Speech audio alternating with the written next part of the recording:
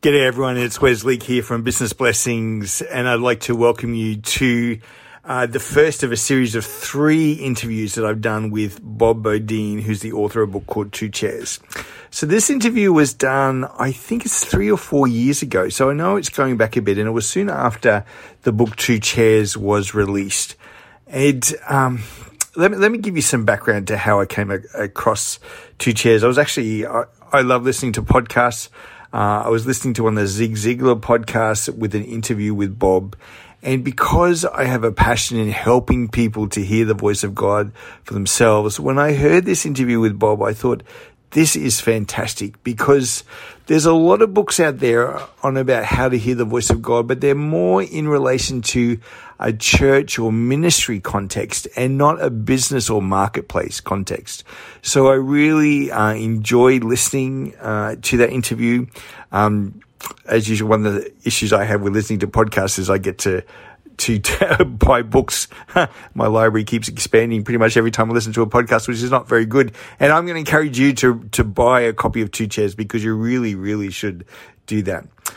So I did buy a copy of Two Chairs, and I can remember I was actually doing a radio interview the next morning and thinking, God, what am I going to speak about? And the book was sitting beside my bed, and I think my wife was away that night, and so I picked it up and I started reading it probably about 11 o'clock at night, and I finished it in the early hours of the morning, and I thought, man, this is a book that really gets to the heart of how do you hear the voice of God in business.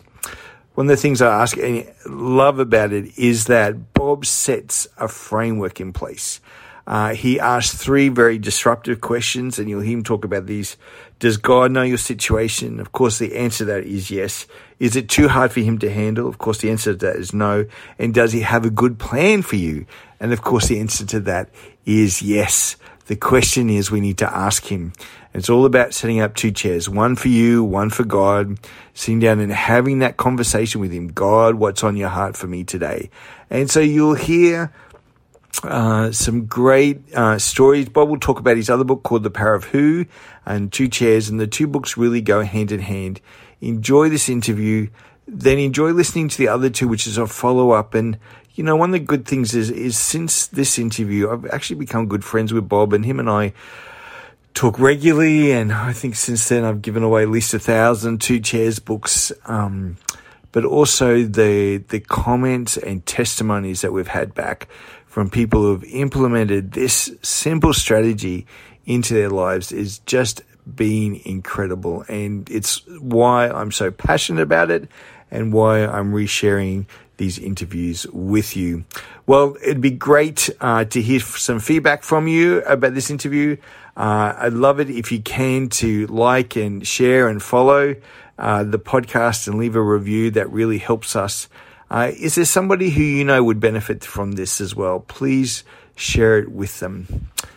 Most of all, I'd love to hear your testimonies of what happens when you sit down and have your 2 chairs time with God. Okay, well, welcome everyone. My name's Leake from Business Blessings, and we've got Bob Beaudine with us today. So welcome, Bob. Hey, great being with you, Wesley, and to everybody in Australia. Yeah, so just some practicalities while we get started. You'll see down the bottom is an opportunity to chat.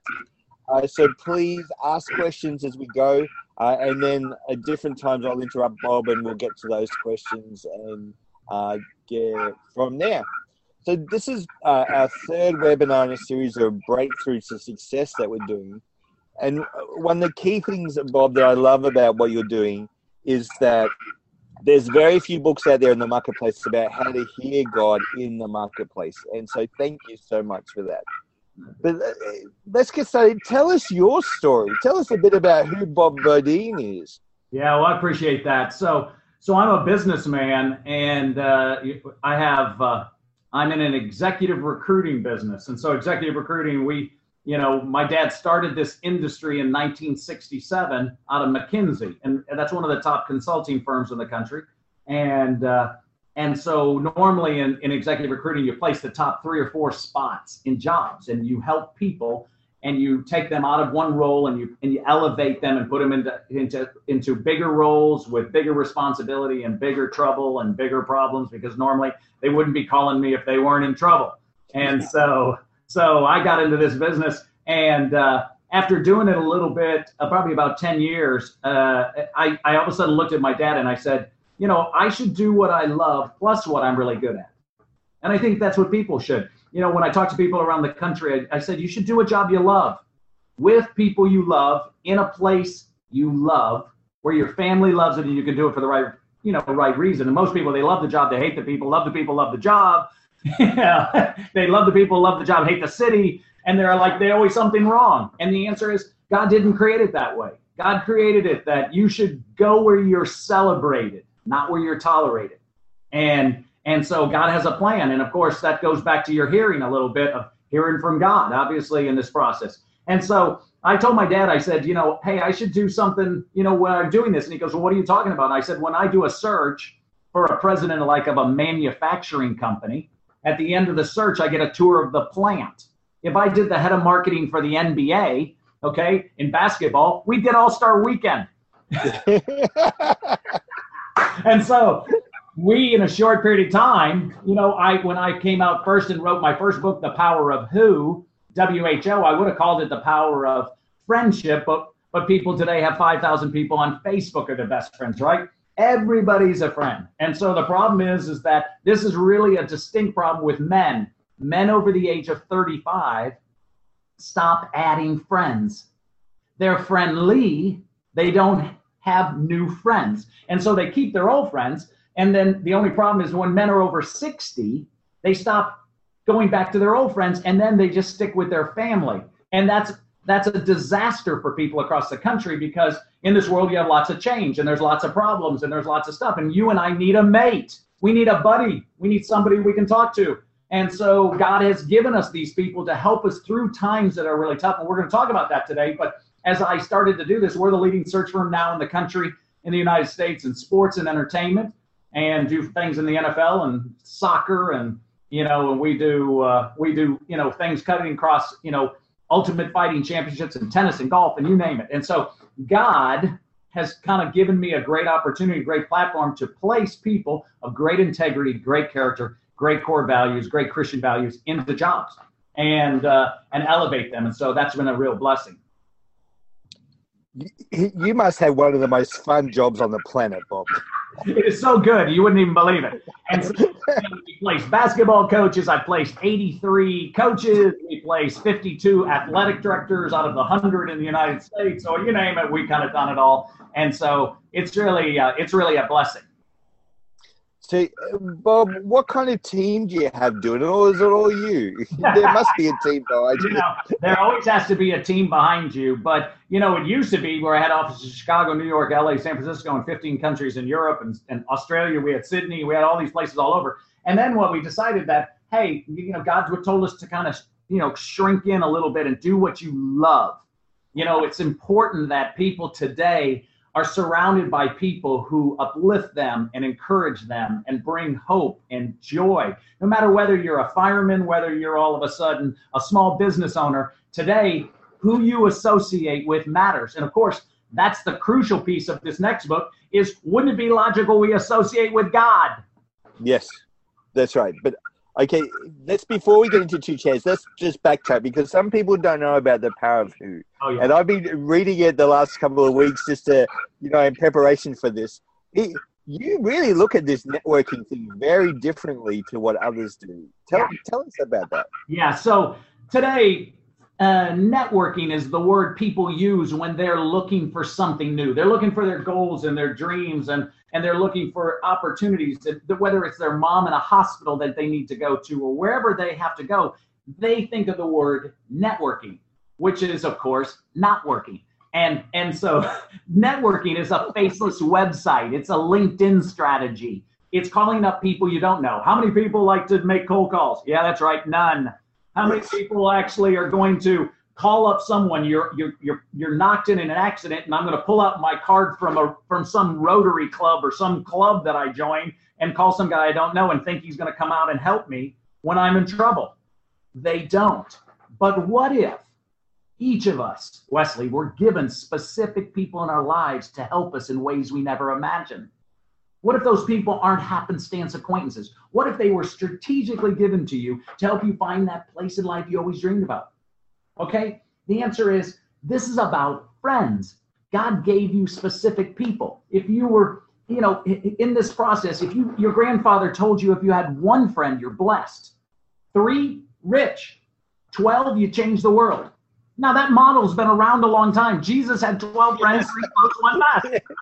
Everyone knows who he is. 2,000 years later, he's still signing recruits and still doing new deals. Yes. It's a funny thing. So what I try to tell in The Power of Who is that you already know everyone you need to know.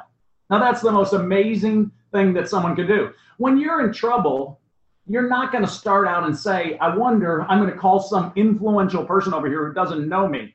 And because they're not going to call me back. But what happens if your friends are actually resources and conduits to your success? And of course, we've been taught the opposite. And so we were taught that friends and business were taboo. So let me get this correct. We're supposed to work with people we don't know and don't trust.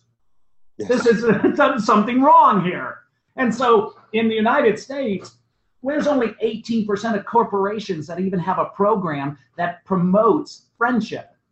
So no longer standing around the coffee and you and I say good morning and we talk and we have no, get to your cubicle and get to work. So why would I want to have a friend? Because if you have one friend at your company, a true friend, someone you can talk to spiritually about things that are important in your life, about somebody who could, I always tell people that friends are different than acquaintances. Friends help you now, an acquaintance wishes you well, right? I mean, a friend is someone who knows the song in your heart and they can sing it back to you when you've forgotten the words. Friends are secret keepers. Friends do these things. 87% of all jobs are placed by one friend. Come on. You got your last job by your friend. You got the job before that by your friend. Now you're out of work. And what happens is guy works for 20 years in the same job. And now all of a sudden he doesn't know what to do. And he's forgotten how to kiss, hold hands, and ask a girl out for a date, kind of like, hey, so what are we doing? And so they think. And so what they do is they network. Hey, hand a business card to you. Hey, good to see you, buddy. Like, get out of here. Hey, Wesley, Bob, we're like at a networking meeting. Why don't you put a stick into my eye? Yes. This is no good. But God gave you people specifically, just like he gave Jesus. And these people are crucial. But the problem is we've been taught it's rude to ask our friends for help. But let me ask you, Wesley, if you and I are friends and I asked you for help, would you help me? Of course I would. Yes. Why would you deny me the same joy of helping you? Yes. It never works in reverse. And so here's what's amazing. If you have 100 friends and I have 100 friends, we don't have 200 friends. We have 10,000. Yeah. Your friends have friends. And so the issue is that even though your friend could be a dentist, someone who came into his chair today, who's one of his friends, is a business guy who's going to give a loan to one of your other people, or he's going to open up a door and introduce you. And who would we not rather help than my friends?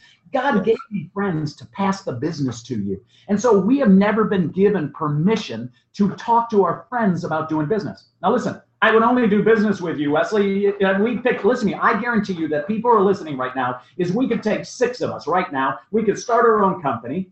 Okay, we'd only pass our business around to people we know and care, like you and our friends here, and we'd have more than enough. It's just, we're just all backwards. We're trying to do business with people we don't know, who have nothing, we weren't given them, and it's very awkward. So, Bob, I've got a key question in this area because I've noticed that the Asian churches particularly are very good about integrating business and friendship and doing that. But from the church's perspective in Australia, I don't know whether it's, an Amway thing that went through back in the 60s, 70s, whatever. We've kind of segregated this business and church and stuff like that. What would you say to that? Because really, it was wrong. Yeah. It was all wrong. And the reason is that we're talking, I had to change the word friend to your who, the people who matter most. And so there's a code of ethics with friends. We're actually friends. A friend, you can't say you're my who if you don't come over to my house for a barbecue and you know my wife's name.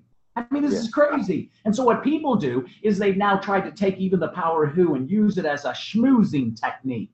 Like as if all of a sudden I can now call you and you're going to do something. No. You have to do it and change it. So I play this game. It's a fantastic game. When I go around the country here, I have you. And so the people are listening. I ask you and I say, so who's your best friend? And then you mention a person's name. And then you mention it. I say, does he live in your town? Most people here, they don't even live in their town, their best friend. They're somewhere else. And I say, well, how would you need a friend in town? And so if you want friends, of course, you got to be one, right? And so there is this code of ethics that you would do. And so the first thing that we would do is I say to them, let's see if we can send out a text message to our friends today. And what we're going to say in our text message to our friends, and we're going to send it to our friends, okay, to our best friend, maybe to our brother or mom and dad, to our mate or our wife or husband, okay? And we're going to say this, hey, I was just thinking about you. I wanted to tell you how much I appreciate your friendship. I love you. Now, as soon as I put the screen up and I say this, all these people start laughing in the audience. They're going to say, hey, are you drunk? Are you, is there something wrong? Are you something wrong? And I said, you said these were your best friends. And so 180 words in the Greek language for love. We have one. So listen, I'm not telling my buddy who's my best friend I love him like I love my wife.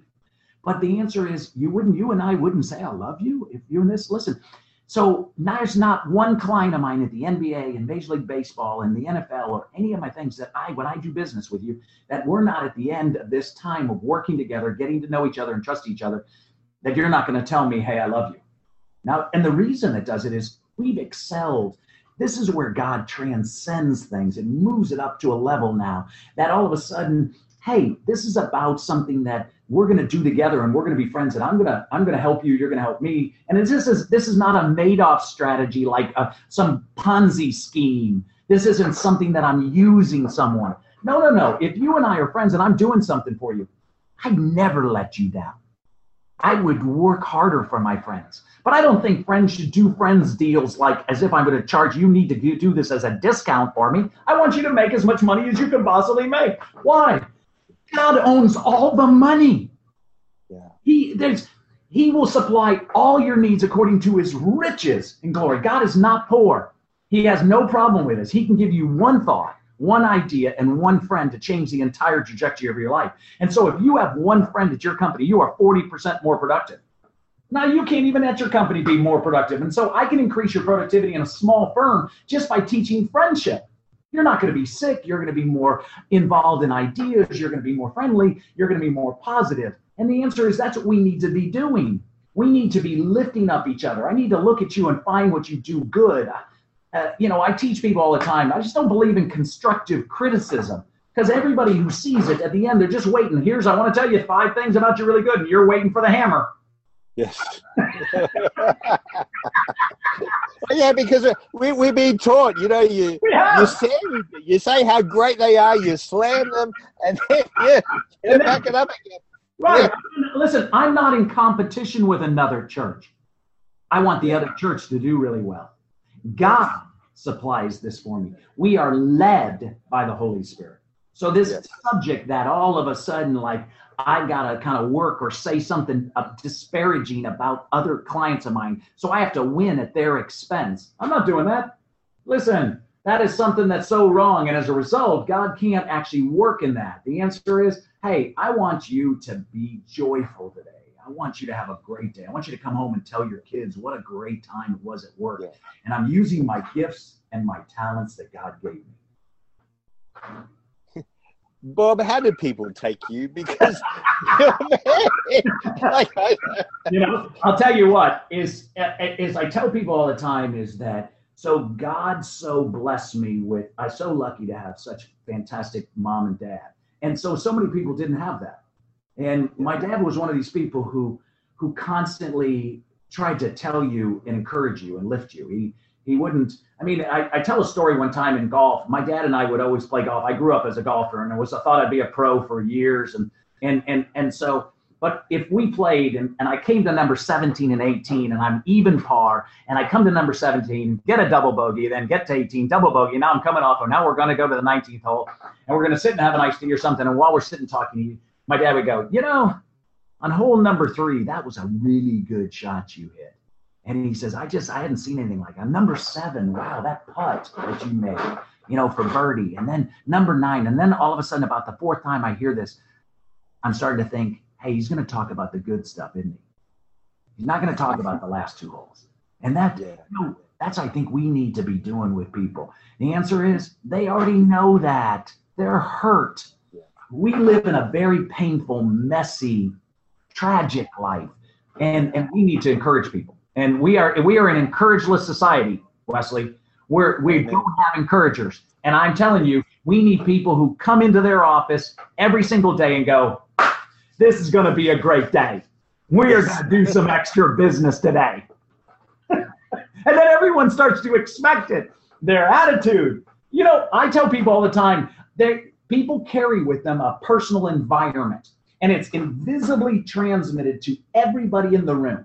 And so they can feel it. And if you are bringing the love, if you're bringing it, dang it, when I go out and give some talks, I tell people that they should be connecting, they should be serving and loving. And I say, hey, what's your title? And they would say, I'm the head of operation. I go, no, you're not.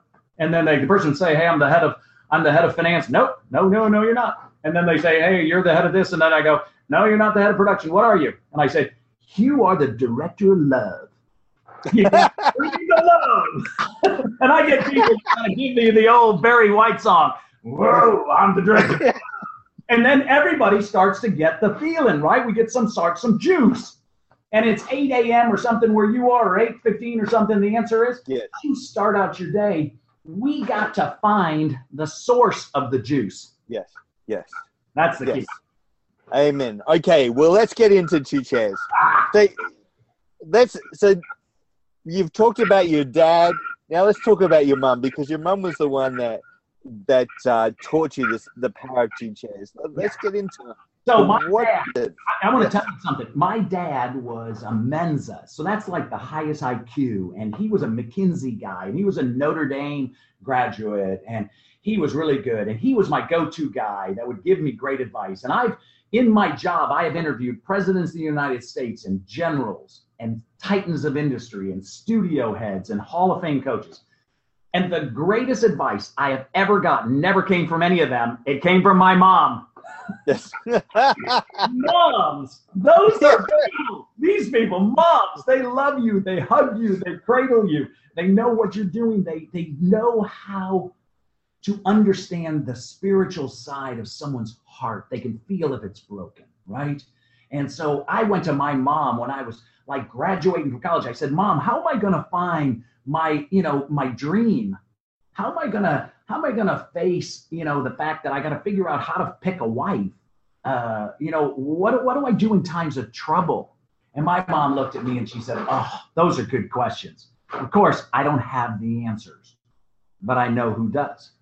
And she says, so listen, she says, I'm going to tell you a secret that was passed on to me, a secret that changes everything. And when people listen to this, I'm going to teach them something that's so overwhelming. If I could teach you anything, this subject of what I'm about to do changes the entire life you have. It'll change your wife, your kids, your husband. It'll change everything in your business. It'll change your success. It changes things. And why? Because we're talking about something supernatural, something so amazing, so unbelievable. And I'm a businessman. Now listen, I was wondering, where were the pastors writing this book? I mean, where was somebody? Yeah. I mean, I can't even write a memo. I don't even know what you're talking about. So when I said it, so my mom said to me, before you ask, I got to ask you this subject, right? And so she was asking me questions, specifically some questions about my faith, my question. And so she said, I'm going to ask you the first one. Are you ready? And I said, sure. Do you think God knows your situation? I said, so I kind of like, what? And so she goes, does he know that you're looking for a mate and that you have dreams and you have goals? Do you think he knows that?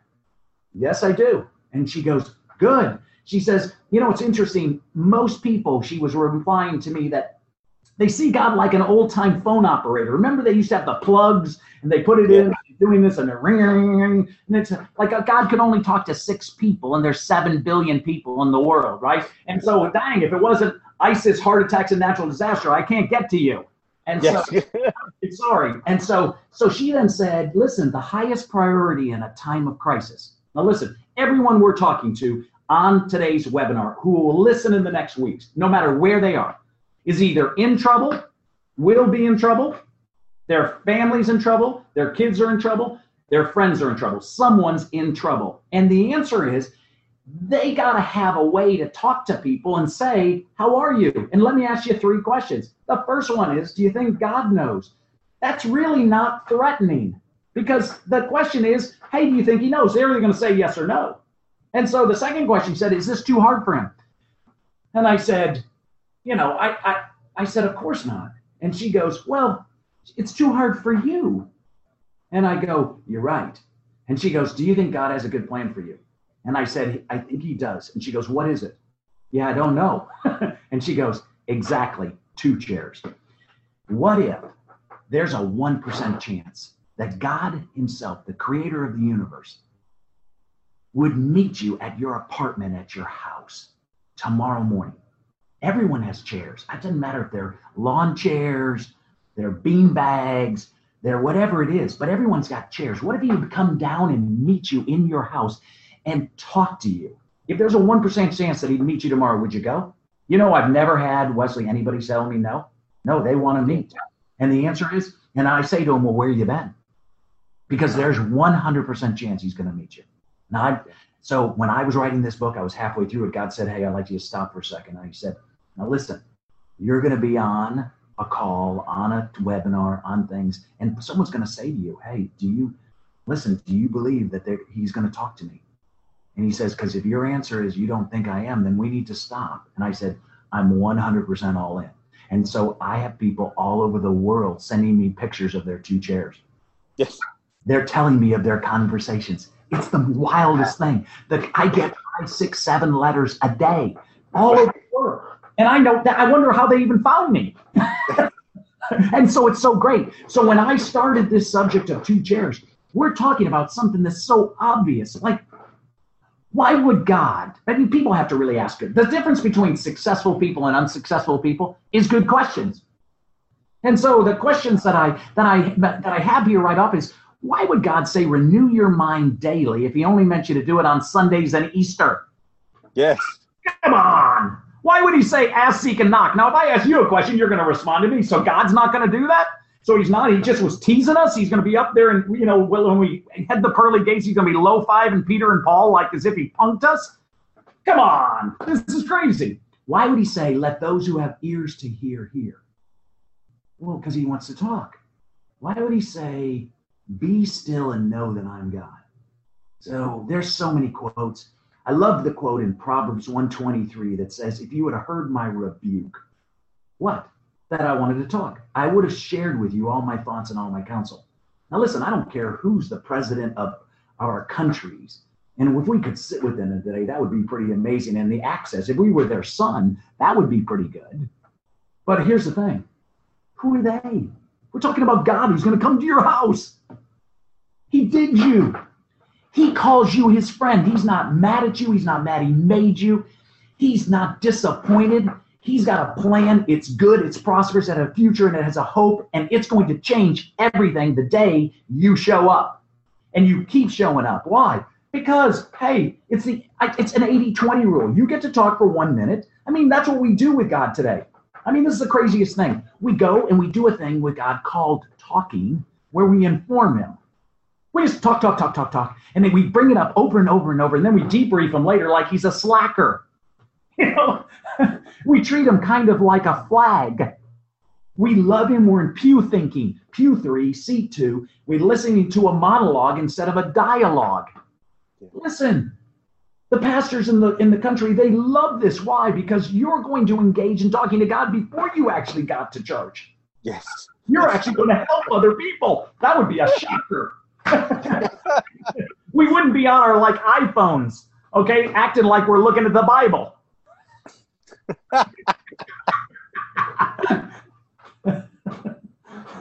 This is just so obvious and so simple. God wants to talk to us.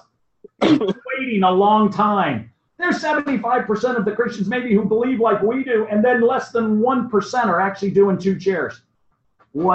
Listen, this is so big, Wesley. Now, we have quiet time, but this is so big. God, so listen, Jesus paid a huge price so we could open a door, so we could sit and sup, have dinner with the King of Kings, the triune God. And he's got some things to tell us, and it's crucial. Yeah. Well,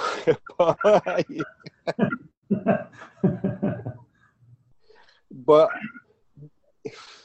I'm a bit lost for words. Because you are so right.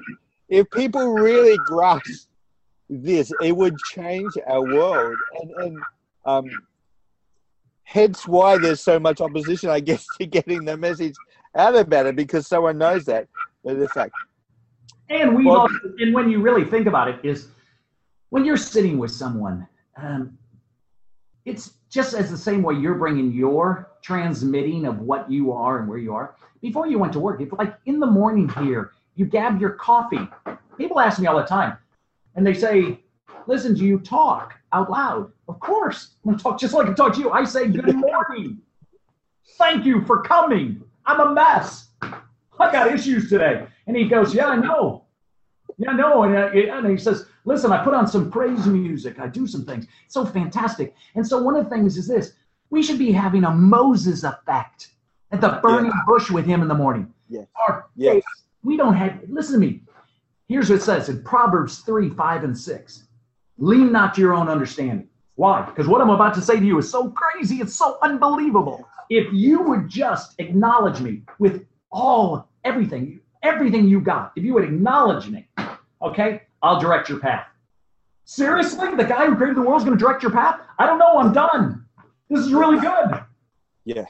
He's showing me. And listen, there's no path that he has that's not fantastic. And so the issue would be, he tells you, he'll whisper to you, turn left, turn right, don't go there. No, wrong. This is good. Okay. Hey, I love you. You'll know it. This is so spectacular when you're with God. It's going to be something that I leap out of bed.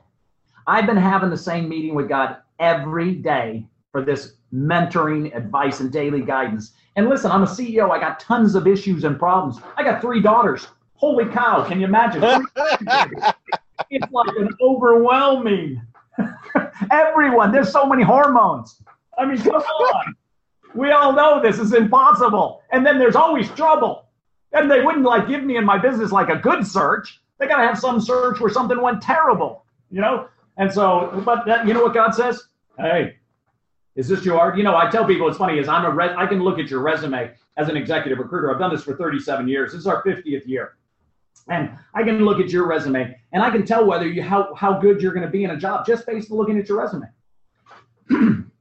I've seen God's resume. It's really good. He never loses. He opens up the sea. People have no idea. He'll open up doors that you can't even imagine. He can say one thing. He can get one friend to do it.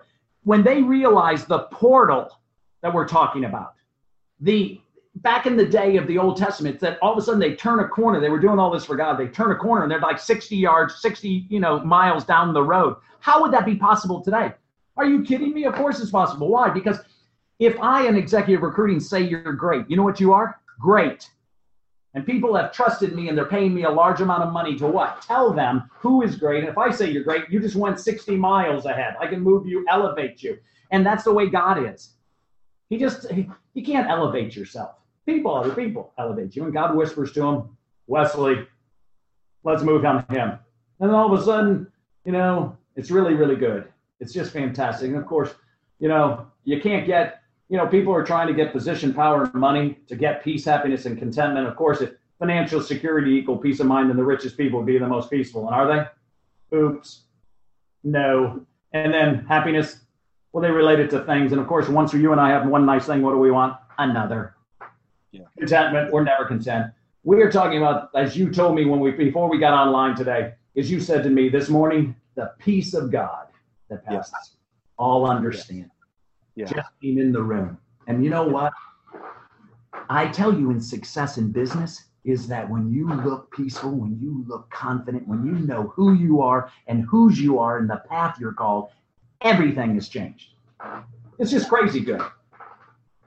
So that's my just opener here to the two chairs. So, Bob, let's ask a very real question, because I know some of the people online, and some of them are close to bankruptcy. I know someone who's going to be listening to this later on today. He's in the throes of making a decision whether to go bankrupt or not. Right. There is, I guess one of the things that I've noticed with kingdom business people is when they're listening to God, what they get from him affects their bottom line. And it can be good and bad. Sometimes it's been a bit hit and miss. Sometimes I think, and then there's a whole, but God told me to do this. How do you respond to someone in that situation? Because this is real, this is nitty gritty, and no doubt you face situations where there's no money to pay the bills coming in. You've been trying different strategies. You've been thinking that this is God. You've been going out, but it's like there's a brick wall there. What would you say? So the first thing I'd say is that so God created this amazing thing called friends. They're called personal board of directors. Yeah. Okay, and on this is that the people who are going through bankruptcy and going through things, first off, God knows. And so they're not talking to him about that. So what happens in times of trouble is we hide. So we get isolated. There's 29 million people in the United States that are out of a job, and they won't tell their friends they're out of a job.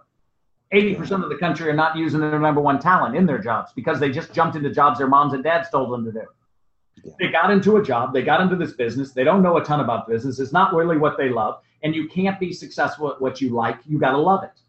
So you've got to surround yourself. And pastors who don't have accountability or people who are CEOs who aren't listening to their board. And so even if you had a board that's your company board, you need a personal board on your side. And in the Power of Who, I teach you exactly how you're going to do that, who you're going to have, on your board. You got to have your mate on your board. Most people don't even tell their mate about anything that's going on because they're like scared to tell them.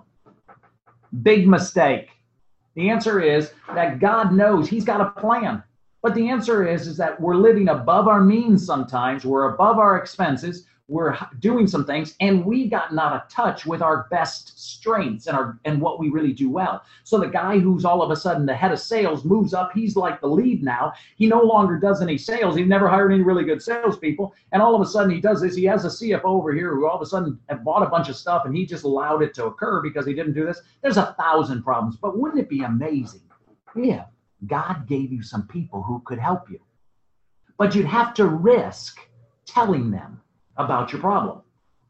And see, all over the country, I don't want to tell you that I got a problem with my daughter, or I have a problem with, I don't have a problem with my marriage. And I have a problem over here with this account. This guy hates me. And so I'm telling him I don't like it. The answer is, listen, everybody, there is no problem that's first not common to man. Second is, God knows, and he has to tell you if you'd ask him. He said he'd tell you. So the question is, I don't know, you're going to have to try it, and you have to show up. You'd have to try talking to a friend. Now, most people, they say, oh, I had a friend. I had a friend. No, you didn't. That wasn't a friend. That guy's not coming over your house for barbecue or having a cigar. You're not talking to this guy. This is ridiculous. The answer is you're talking about someone that you really don't totally want to tell all the stuff to. Then there's some people who then go into this zone is, oh, God told me. Listen, if it's in line with the word. Now listen, God's got things. God's very distinct on something that you're not going to overspend. You're not going to do some things. He's going to tell you, and he's going to counsel it with his word, with people in your life who are your mentors and your advisors. And you have to be accountable to someone. So the answer is, hey, the world doesn't revolve around Bob. And number two is, Bob's not the smartest person in the room. I make sure of that. I want to hear about other people's advice. And the answer is, if I hear a bunch of people tell me, hey, we're in trouble, you didn't hear about the bankruptcy last week. It's been happening for a while. As soon as it happened, I'm talking to my accountant. I'm talking to, all of a sudden, I'm looking at all my expenses. I'm trying to get it. Now, I just had a guy the other day, and it just hit him. And of course, he didn't do any of that. And I'm talking to a big guy, and he did it. And I said, now listen, you might have to go bankrupt. But isn't it great that you know the guy who created the universe? Isn't it great that you could actually talk to him? What if there's another job that actually he wanted you to do that's more in line with what you do? Wouldn't this be fantastic that it uses all your gifts and talents? But you got to use your things. I had a guy in my group who came to one of my conferences. He got my book. I signed it for him. All of a sudden, he had trouble with his marriage, trouble and everything. And all of a sudden, 6 months later, he's homeless. He's like sitting out in the middle of the thing. Everything. He's been beaten up by people. Things are going wrong. Everything the other. And then, all of a sudden, he's only got this small little bag of stuff. And guess what he's got in his bag? The power of who? Dang, if he doesn't read the book, all of a sudden, it reminds him who is. And he calls his brother and says, I'm in trouble. And he's been, where have you been? The guy's a big business guy today, very successful, married, life totally changed around what? Started out with this thought that God, when I wrote Power of Who, God's the who. Jesus is like the who of who's here. He's already got a plan for you. And the answer is that we're messing up the easy. We're making this much too complex. The biggest problem that initially the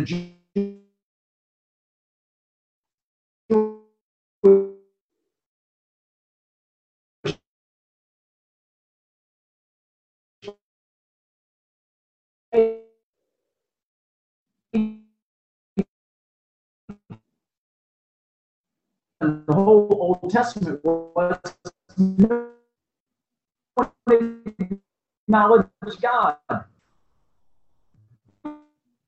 The whole time they didn't acknowledge him. And then we got to the New Testament.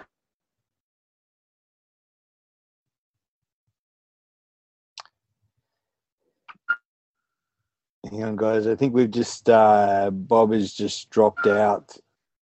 Let's see if we can get him back. There.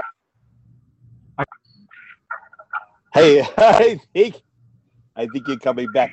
You're on something wrong, man. And I think the enemy did not want us to talk about that. no, I get that impression. Do you want to give it another go? Because I could, this is the. So the whole Old Testament, if you look at the whole Bible's about this thick, and 3/4 of the Old Testament who never acknowledge God.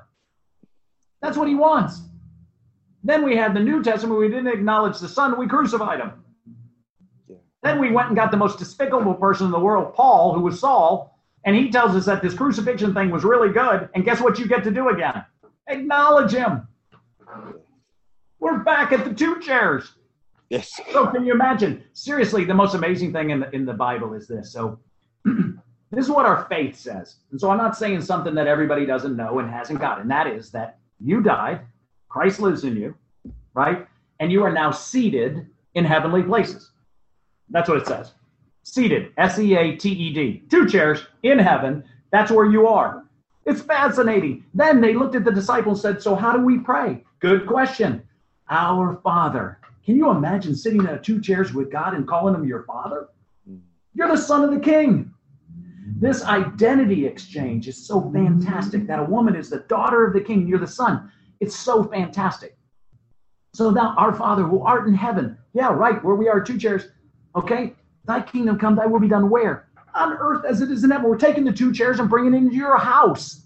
And the answer is, this is what we were meant to do. We were meant to be with God and friends, and him telling us strategies and battle plans for the day. That's the goal. He's got some things to say. And listen, your friends who are all in trouble, the answer is, yeah, I know, but you've got to cast your care onto him who cares for you. And then you get to see, and you got to leave it with him. And that's going to take some faith. I got people who say to me, you know, Bob, I don't know if I believe in that faith thing. And I said, have you ever been in a cab in New York? Have you ever been on an airplane? I mean, you check the lug nuts? No, you're putting faith in something every day. I'm telling you that this is trustworthy. And you're going to have to, you know, in times of trouble, I'm talking to your guy who's bankrupt right now. I'm telling you that this is an epic story at hand. This is the time that God gets to show up and show off on your behalf. Now, listen, there's some things you got to do. You got to read, because and we're going to talk about that. There's 7 steps I need you to take in times of trouble. In this world, you're going to have trouble. How much? Lots. And none of us, zero, all of us are going to face it. Why? It strengthens us. All our times in our past, you can look back in your past and say, hey, what was the greatest thing that ever happened to you? Well, that trouble back then, except I just don't want any more. You know, you can give some of that to Wesley. Can't give me any more trouble.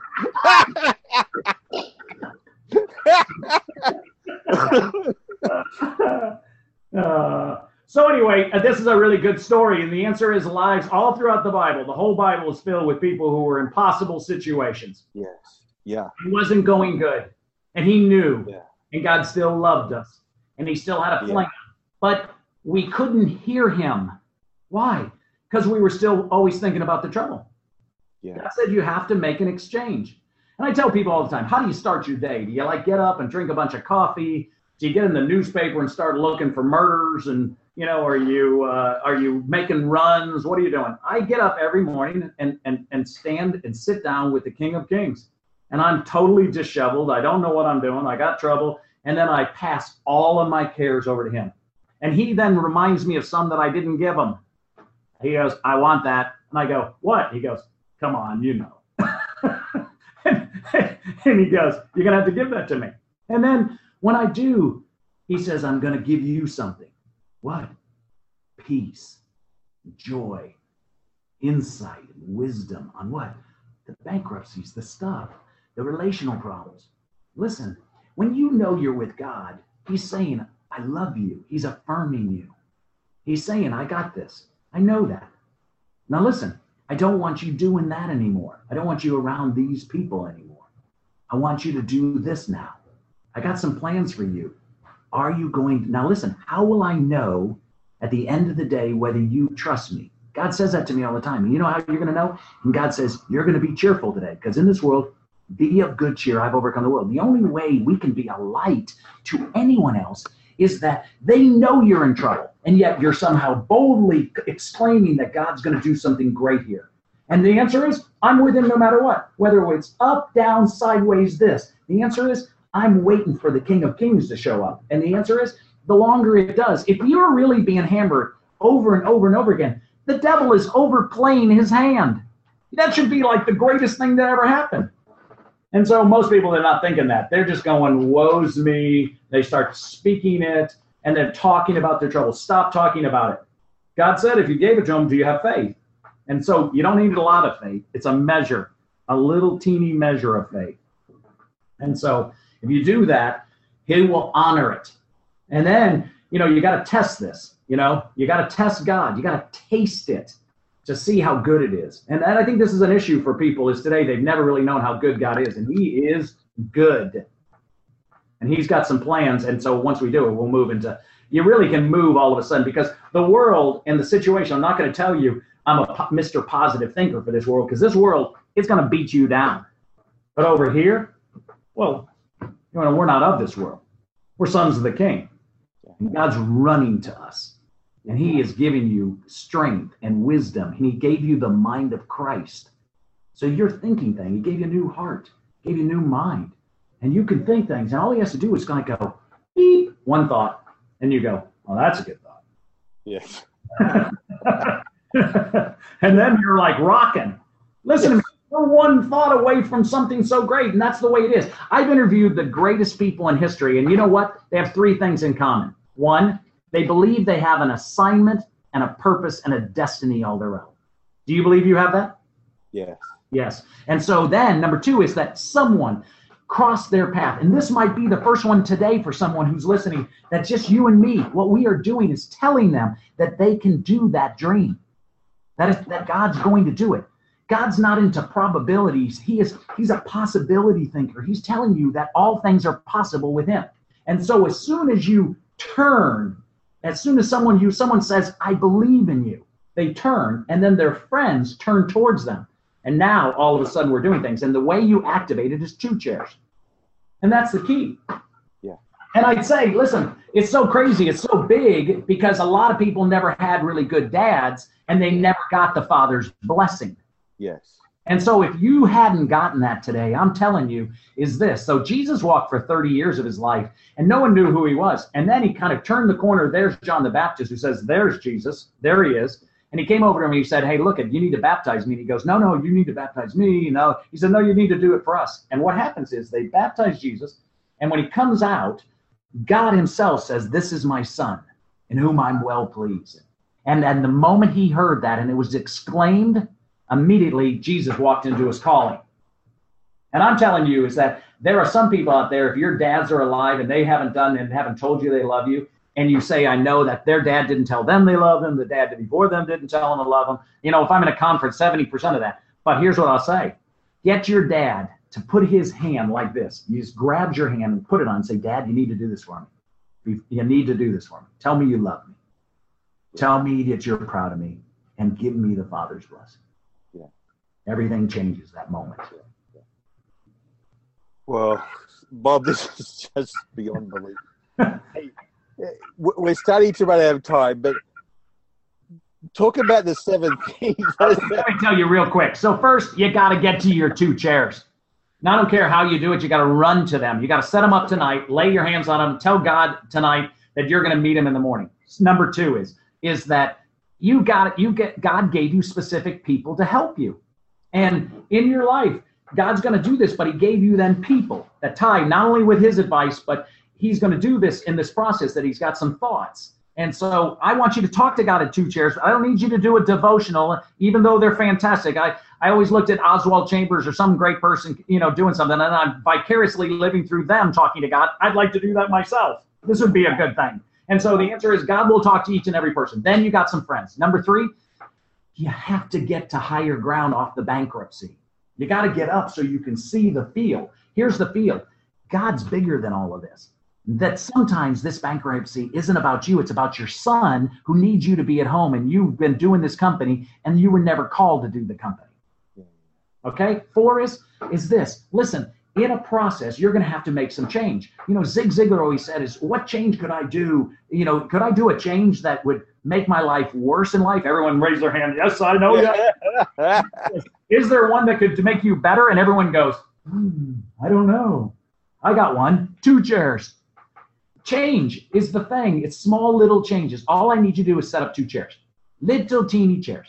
And then number 5 is don't think like when you come to 2 chairs that your mind isn't going to race and you're going to hear the enemy talk. Isn't it funny that we can listen all the time to this voice that's going on and on and on and on and telling us we're not good, we're going to go bankrupt, everything's not going to be good. We can do that like it's normal. But then when we're saying we're going to talk to God, that's awkward. So we're waiting for Morgan Freeman or George Burns to fly in the room. I mean, it's crazy. And so then order yourself eyes forward in life. Don't look backwards. We spend so much time. God gave a rear view mirror little. He gave you a big windshield so you could look forward. Listen, you got with God, and he forgives you. He forgets. It's as far as the east is from the west. You got a problem? Say to God, I'm sorry. Move on. If you got a problem with your wife, try this. I'm sorry. And then do the done. This is the greatest thing in the book. Listen, God's on the other side of your problem. He's already over there. It's already done. And so the answer is he's confused. Why? He already has given you this. It's already done. If I told you that it's funny, and I tell people about vacation. You go on vacation starting next week. Well, the rest of this week in this job you think is terrible, you're all of a sudden having a great time. Yes. How is that possible? Well, the same way with God. I'm telling you that God's got a great future. One of my favorite quotes is this from G.K. Chesterton. And he said this, that the one thing in life that gives radiance above other things. Is there something great just around the corner? Are you looking for it? Now listen, you got to keep your eyes on Jesus. Got to keep your eyes off the problems.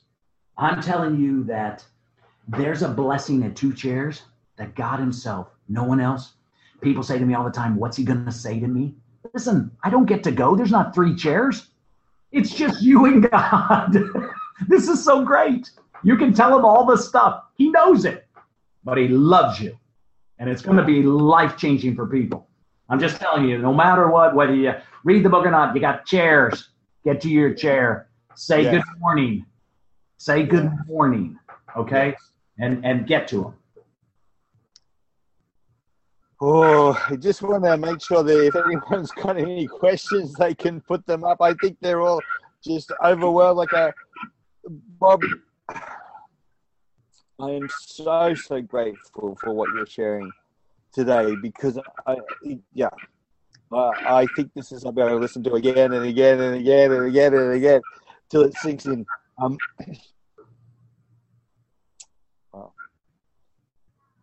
What else would you like to say? I'll tell you this. I had a guy in my office the other day, and he said to me, I said to him, he's really in trouble. And I said, does God know your situation? He says, Bob, I don't know if I believe in God. And I said, with all the trouble you got? And he goes, yeah. And I go, so how's that working for you? And he goes, yeah, it's not working good. And I said, so do you think this is too hard for him to handle? I don't know. Do you think God has a plan for you? I don't know. If there's a 1% chance that God would meet you tomorrow, would you go? He said, yes, I would.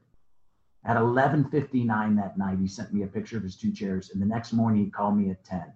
He said, I turned the corner and I felt God. I felt him. I knew it. He said it was unbelievable. I didn't know what to say. I've never felt God. I didn't know it was possible. And I said, what happened? He said, he told me I'm so happy you're here. I'm just so happy. I said, what did you do? He said, I hit my knees. I just said, I'm sorry. And then he picked me up to my chair. And he picked me up and he said, I'll never miss another 2 chairs with God. He says, I just want to thank you. He said, this is the biggest thing that's happened in my life. And so I want to tell you that I could not express the enormity of 2 chairs. All my search work, all my job, all my stuff is meaningless. All my success, all my things that I do is nothing compared to sitting with the King of Kings. I give it all up. I give every of that up. And I'm going to tell you, the moment you start talking to God yourself, the Bible becomes an audible book. All of a sudden you understand who it is you love. You feel it's personal. What possibly could be a personal relationship with Christ? And we don't actually talk. He talks to me, I talk to him. I mean, every other personal relationship we do. And so God always meant it that way. He did. And so I've just put a blessing on every single person here today who's listening in Australia. I'm so honored that I can talk. I can't even tell you how fantastic it is that I could write a book in Dallas, Texas, and it could be that I could be with you, Wesley, here in Australia, talking about God, the triune God. I mean, this is so good. And I'm telling you, the blessing I have that I give, it's better than gold and silver. It's better than that. It's all it is that God himself is going to bless you. He's going to take over. He's going to show you things. And if you would just lean on him, just lean into him, draw nigh to him, he will draw nigh to you. And everything will change. In Jesus' name. Amen. Amen. Bob, I'm just in tears.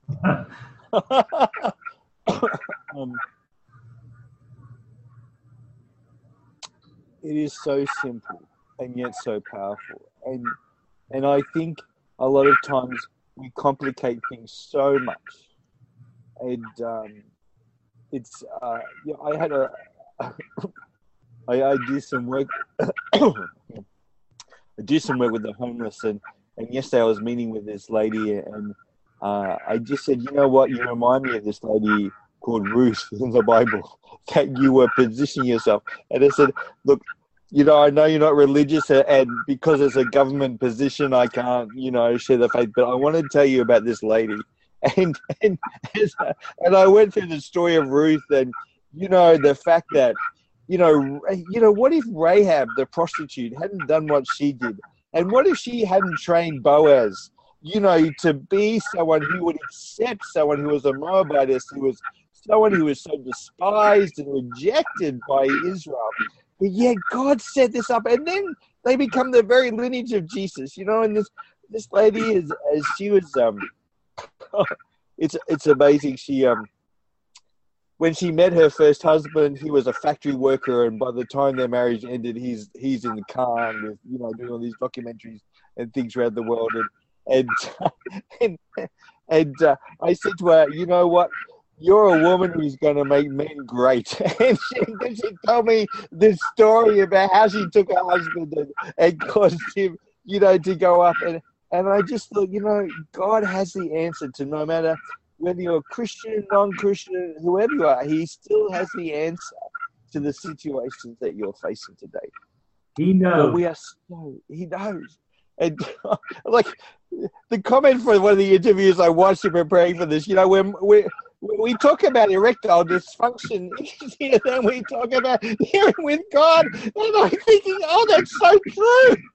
It's ridiculous. We have made something normal awkward.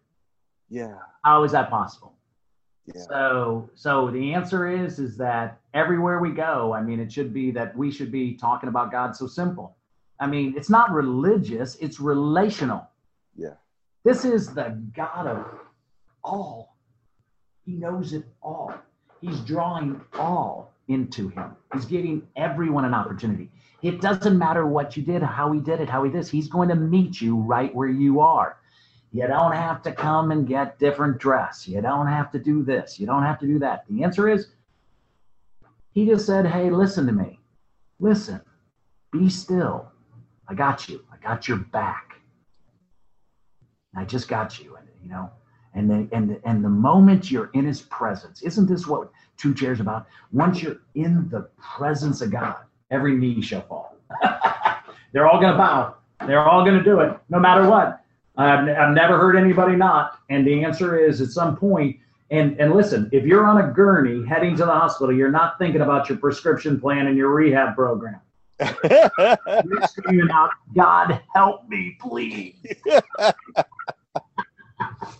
And so that's why hey, and listen, God will meet you there. Yeah. He'll meet you at your last moment. Why wouldn't we want a little earlier where we can have some success? Yeah. You know, and that's what this webinar, listen, what could be more successful, okay, than to be sitting with the guy who created all the world, all the knowledge, all the ideas, you know, all the stars, everything. I mean, dang it. It's just unbelievable.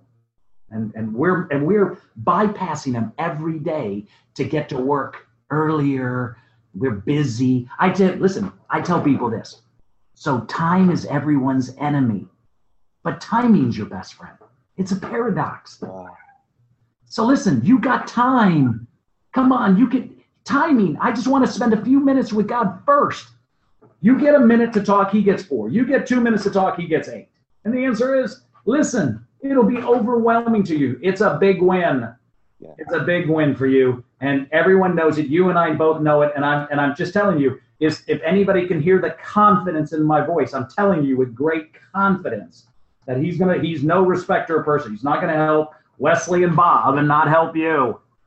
Yeah. He can't help Billy Graham and some president somewhere. The answer is he's going to help you. He digs you. He's going to leave the 100 to get to the 1. Yeah. Bob, we're out of time, but can you pray for us? Yeah. Just to seal this in people's lives today. Yeah. So, Lord, I just pray that every word I said, everything that Wesley said today, okay, that no word of God will come back void, okay? It will accomplish that which it was sent. And this was sent specifically to encourage you, to remind you, okay, that God loves you. He'd like to talk to you. He's got a plan. He's not mad at you. He's going to all of a sudden turn the situation around, and that you need to run to him. Don't delay. Drop what you're doing and get to your 2 chairs. And then don't quit. Keep going. Don't think that the enemy's not going to try to stop this and try to get you to think of 57,000 other things while you're talking. But listen, put on some quiet music. Listen, praise, tell him thank you. God will meet you, I promise. And he will have an experience with you. You'll feel it. Set up the room. Pray up the room the night before. Pray all the strife that's been in your house to leave. Any of the problems that you did, tell him you ain't holding those no more. And ask God himself to come and meet you, and I promise you he will. And so, Lord, the 2 of us, you said if 2 people agree, so all we need is Wesley and me for your whole audience. That's it. The power's there. And you and I agree that this is going to be accomplished, that great things are going to come. Kids are going to be doing 2 chairs. Grandmas are going to be doing 2 chairs. Grandpas are going to be doing 2 chairs. Everyone all over, and it's going to spread like wildfire all throughout Australia, all throughout the world. We pray that in Jesus' mighty name. Amen. Bless you so much, Bob. I just honor you so much for being faithful to the call of God on your life, so that we can enter into the call that God has on our lives. Thank you so much. Thank you. Thank you for having me.